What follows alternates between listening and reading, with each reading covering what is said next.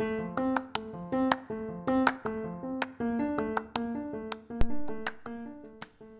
everyone, welcome to Rhythm and Brew. We're Emily and Jazz. We're a recently young married couple, and we decided to take on this podcast with a mission. And that mission is to find the power of God through testimony, relationships, and community. So we hope you find joy and truth as you connect with us as we go about our daily lives and as we pursue Jesus. So thank you for tuning in.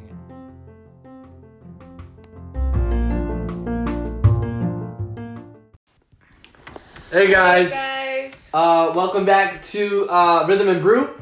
I'm Jazz. Emily. And we're doing something a little bit different today. We're actually recording, video recording ourselves as we do this short podcast for you guys. Yeah, we're trying the podcast audio via phone, but also recording via phone. So we'll see how this goes. Yeah, if this kind of goes according to plan, we can even upload it for you guys. I know it's a little bit different for my visual learners. But yeah, so that's kind of the goal for today. Today we kind of wanted to talk about, you okay there? Yeah, okay. Sorry. Today we wanted to talk about a little bit about the impact that this quarantine has upon families. And I think it's just an interesting topic right now because you are literally forced to be with your family. Right? And in the midst of this quarantine, there's no kind of, I'm busy or I have plans or something came up, when literally you have no excuse and you need to stay with your family, right? Right. And I think sorry, if you hear a cat going crazy, it's because they're playing and fighting and all of the above. Yeah. So I think it's just interesting to kind of see how the family dynamic has changed because of the quarantine. Right. And it's been different, right? We've been seeing each other every day, right? And yeah. usually... I guess for us it's it's just me and him, right? We're just us two in one household with cats. Yeah. But other families have, kids, 2 kids, 3 kids, 1. It's just a lot of time with that person, people, and it's 4+ people. Yeah, you basically have to have a tribe of people in your house, right? It's usually one after the other, or they come in different consecutive times. Yeah. But it's not all together at the same time all the time. And some people who are tuning in, maybe you're even an essential worker too, right? And kudos to you. And again, we just praise you for doing that. But again, it's sort of like another rhythm that you kind of have to get used to, right? And especially for the parents who are taking care of their kids or just teenagers at home, college kids are almost done with school. You're literally on the verge of it, and then you'll be home free. Literally. So I think it's kind of interesting to kind of see how that would pan out and how that seems, right? Especially in this quarantine. Yeah, I think our schedules obviously have changed so much. But it's when you were at a time where you didn't really see your family in a day. We had days where we didn't really see each other. We saw each other, but it was boom, boom, do this, and on to the next thing. And then at night we're whoa. We didn't really talk to each other. Yeah. And I'm sure that every family goes through that, especially when you're more than just 2 people, Right. Different people have different schedules and do all these things. And then end of the night, it's whoa, did I even talk to my family? And I know we had moments like that where we're just bro, we didn't even communicate today. We didn't even breathe today. And that's why we kind of want to focus this one on family and kind of what it means to kind of take the time to foster your tribe now. Yeah. Even though our tribe consists of us and our fur babies, it's we can only imagine what it is to foster the love for children and to have that, and for us it's in the near future, right? But essentially it's more of just all right, what should we do now? What should we focus on with the time that we have now? Yeah.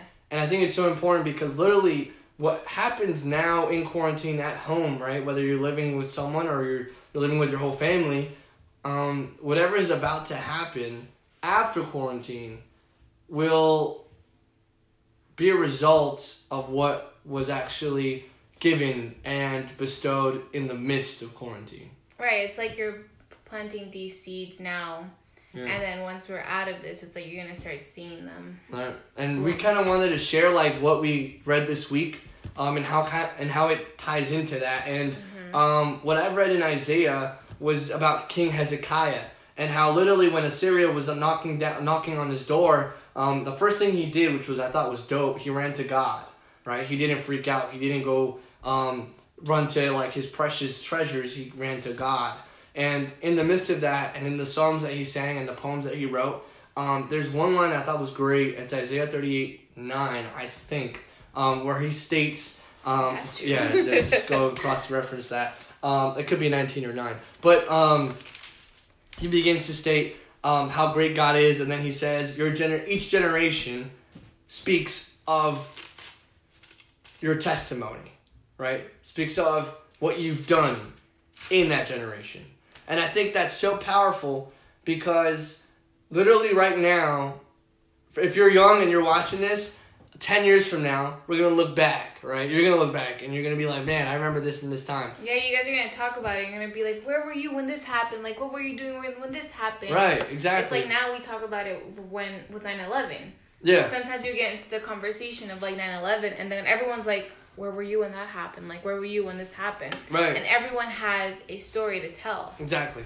And I think that's going to be crazy because each story is going to be different, right? And the way each story is developed is going to be different too. So I think it's pretty powerful to kind of see the fact that we're going to have testimonies out of this, right? Obviously, like familial testimonies and then obviously some spiritual testimonies, right? Yeah. And how God's been crafting us in it. And to jump back to Isaiah, he says that each generation speaks of your wonders, right? So it's like, wow, like literally this is a moment to hone in on our families and hone in on exactly what God wants us to do for our families, because they'll be living testimonies when we get out. And I think that's such a crucial and powerful way to kind of look at this.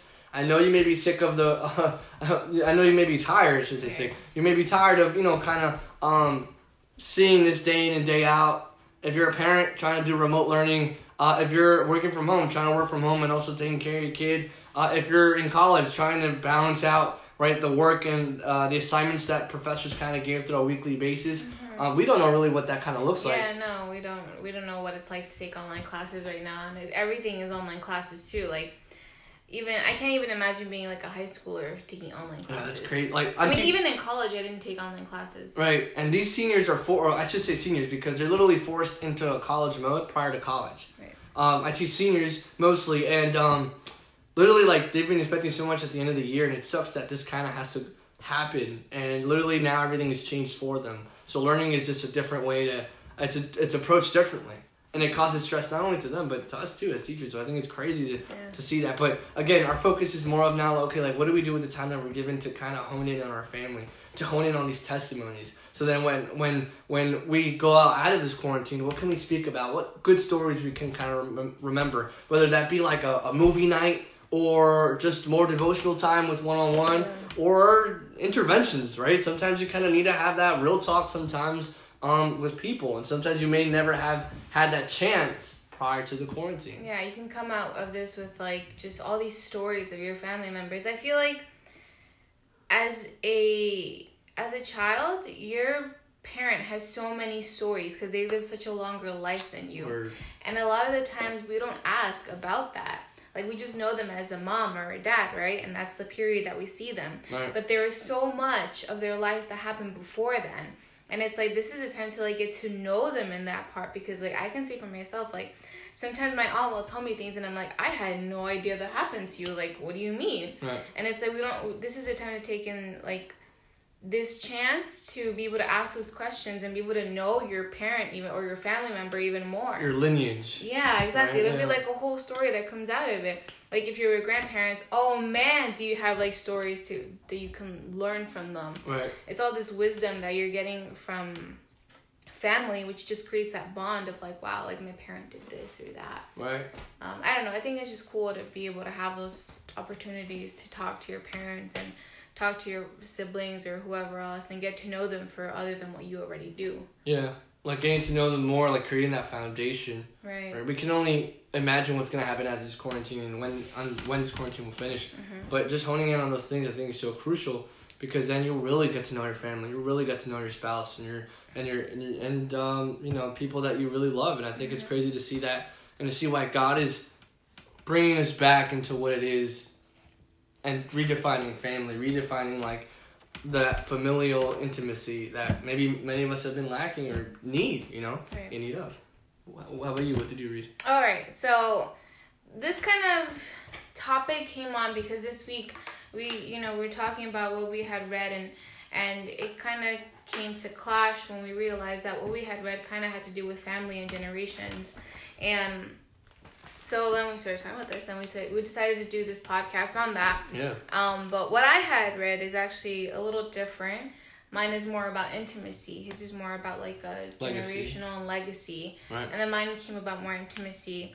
And just to like give you a short sum, there's a story in Mark where Jesus was doing his thing, and then this ruler of a synagogue, his name was Jairus. Jairus. Hi. Jairus. Hi, okay, Jai. his name was Jairus, and he came to Jesus, and he's like, "Oh, my daughter's sick. Like, I know if you put your hands on her, and you will make her well. Like, I know it." Right. So then Jesus is like, "Okay, let's go." So they're going to this man's house, Jairus, and they're going to his house, and on the way there, some people had come to meet them, and they're like, "Oh, your daughter died already." So it felt like it was too late. And actually these people felt it was too late, so that they even said, Jairus, like, there's no point in Jesus coming anymore because she's dead. Like, there's no point. Just, that's it. Don't bother him. But Jesus was like, don't fear, just believe. Which meant that they're going to continue going to this man's house to see his daughter. And then once they get there, Jesus sees, they all see a commotion. Like, there's a bunch of people, and they're all weeping. They're just sorrowful. They're sorrowful, if that's a word. It is a word. It is a word. Correct.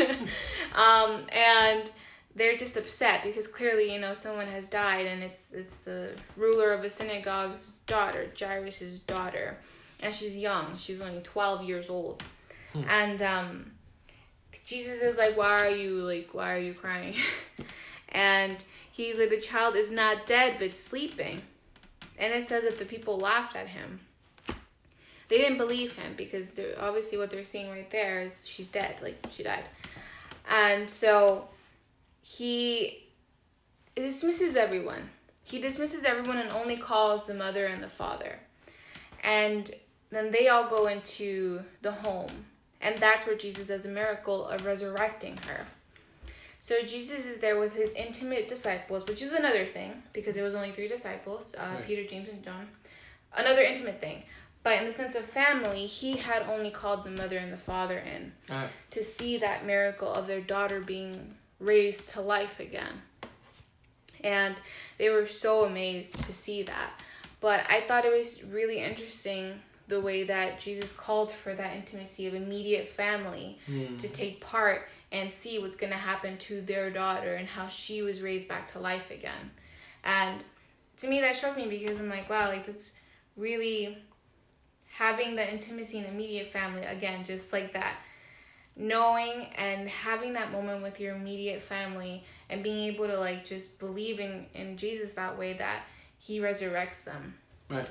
And I just thought it was really interesting. Like, it connects with that verse that, I don't know where exactly it's located, but it's like, go close the door behind you and pray. Right. It's that intimacy that Jesus wants, and specifically in this moment with Jairus and his wife and his daughter, he kind of, dismantled the crowd and was like, all right, everyone's like, scoot out, right? To paraphrase. Because I just need this moment with them to teach them and to kind of make them receive this miracle. And maybe through this quarantine, marriages are being saved, families are being saved. Right. It's through the intimacy that's needed. Right, and I think it's like, it's also to say that there's obviously our families can get really big, especially with like Hispanic families, just really big families and Hispanic families. That is true. And it's not to say that other families don't have an opinion, like the outside family, like the aunts or the uncles. It's not to say that they don't have opinions in this. Right. But in this case, it's like the people who were around, whether they were family or not, maybe they were family friends. I don't know who they were. Right. But whoever they were, Jesus didn't want them to be a part of this miracle for a reason. And again, it just comes down to that intimacy. Because and it starts with the parents too, because it started with this man, Jairus, I can't say his name for the life of me. Jairus, who decided to go look for Jesus and believed that Jesus could heal his daughter. And then even in the middle of the road, when they were, I guess, maybe halfway there, someone tells him that his daughter died. Even then, at that point, he still chose to believe when Jesus said, do not fear, but believe. Mind you, he had already heard that his daughter died. So it's like, first, believing that Jesus can heal when she was sick. And then even though she was claimed as dead, still believing Jesus that he can still do something. And then even getting there and seeing her physically dead, still choosing to believe that Jesus can do something. It's like all these steps that this father took and in believing, even though everything else just didn't make sense. Like, it didn't make sense that she could be raised to life. Yeah. It takes one person, not just, I mean, a parental figure, sure, but like or a mentor, but it takes that one person to kind of be consistent and perseverant, not only in prayer, but in like seeking, you know? So I think that's so powerful to see how Jairus kind of didn't give up, even though he did see his dead daughter right there. He's just like, Jesus, you're still, you know, we don't get his perspective so much after like they receive the news that his daughter's dead, but we can only imagine, right? You receive the news and you're like downtrodden and then you don't hesitate, right? And I think that's the moment right now. Don't hesitate in, you know, creating these memories and creating these stories and creating a testimony with your family, right? With the people that you love, the people that, you know, kind of shape your community. Yeah, I mean, and we're not parents. We're still not there yet. Yeah, a lot easier said than done, right? Like, spend time with your kids. Yeah, and then it's we're not parents. You know, it's and we're still kind of far from that. So, not too far, relax. We're still kind of far from that, but I just really like the way that, you know, you're able to see that intimacy in the family that Jesus asked for in that moment. Jesus, I think God is all about families. I think we could say that. Yeah, no, of course. Like he moves through those tribes that way. Yeah, and I just really liked it because it was like a lesson that I feel like I'll take with me when we do have kids, because, you know, if our kids ever go through a time when they maybe have a disbelief or dry season or whatever they have to go through, because, you know, things happen. God has to form them. Yeah. Just being able to believe Jesus in every step of that season that they have to go through, from starting to see that maybe distancing to seeing that, well, maybe if, God forbid, but if they choose to not believe altogether, and still having to believe that Jesus can bring this child back to life. Right. You know, and I think it's crazy just to recognize that power, especially during this time. Yeah. And I think it's just something that we kind of want to just speak to you about, and we kind of want to know what you think about too. And I think it's just great to kind of just be a part of this moment in history, because we're never going to get it back. And I know many of us dread it right now, and we, like today, we went out, today is Mother's Day, and we went out to kind of say hi to our families, but from a distance, and it was good to see them, but it was kind of awkward, the fact that, like, you know, we're going by certain restrictions, parameters, that are kind of odd. Yeah. But in reality, like, these are difficult times, and then why not choose to edify the people that we do have access to, the people that we can speak to, you know? Yeah, and then just learning how to treasure it more. Because, like, I guess for us right now, it's like we don't live with our families anymore. So we had to see them from, like, a distance. Like, his mom, we saw from a distance. Mm-hmm. My aunt, we saw just sitting in the car, and we talked to her like that. Yeah.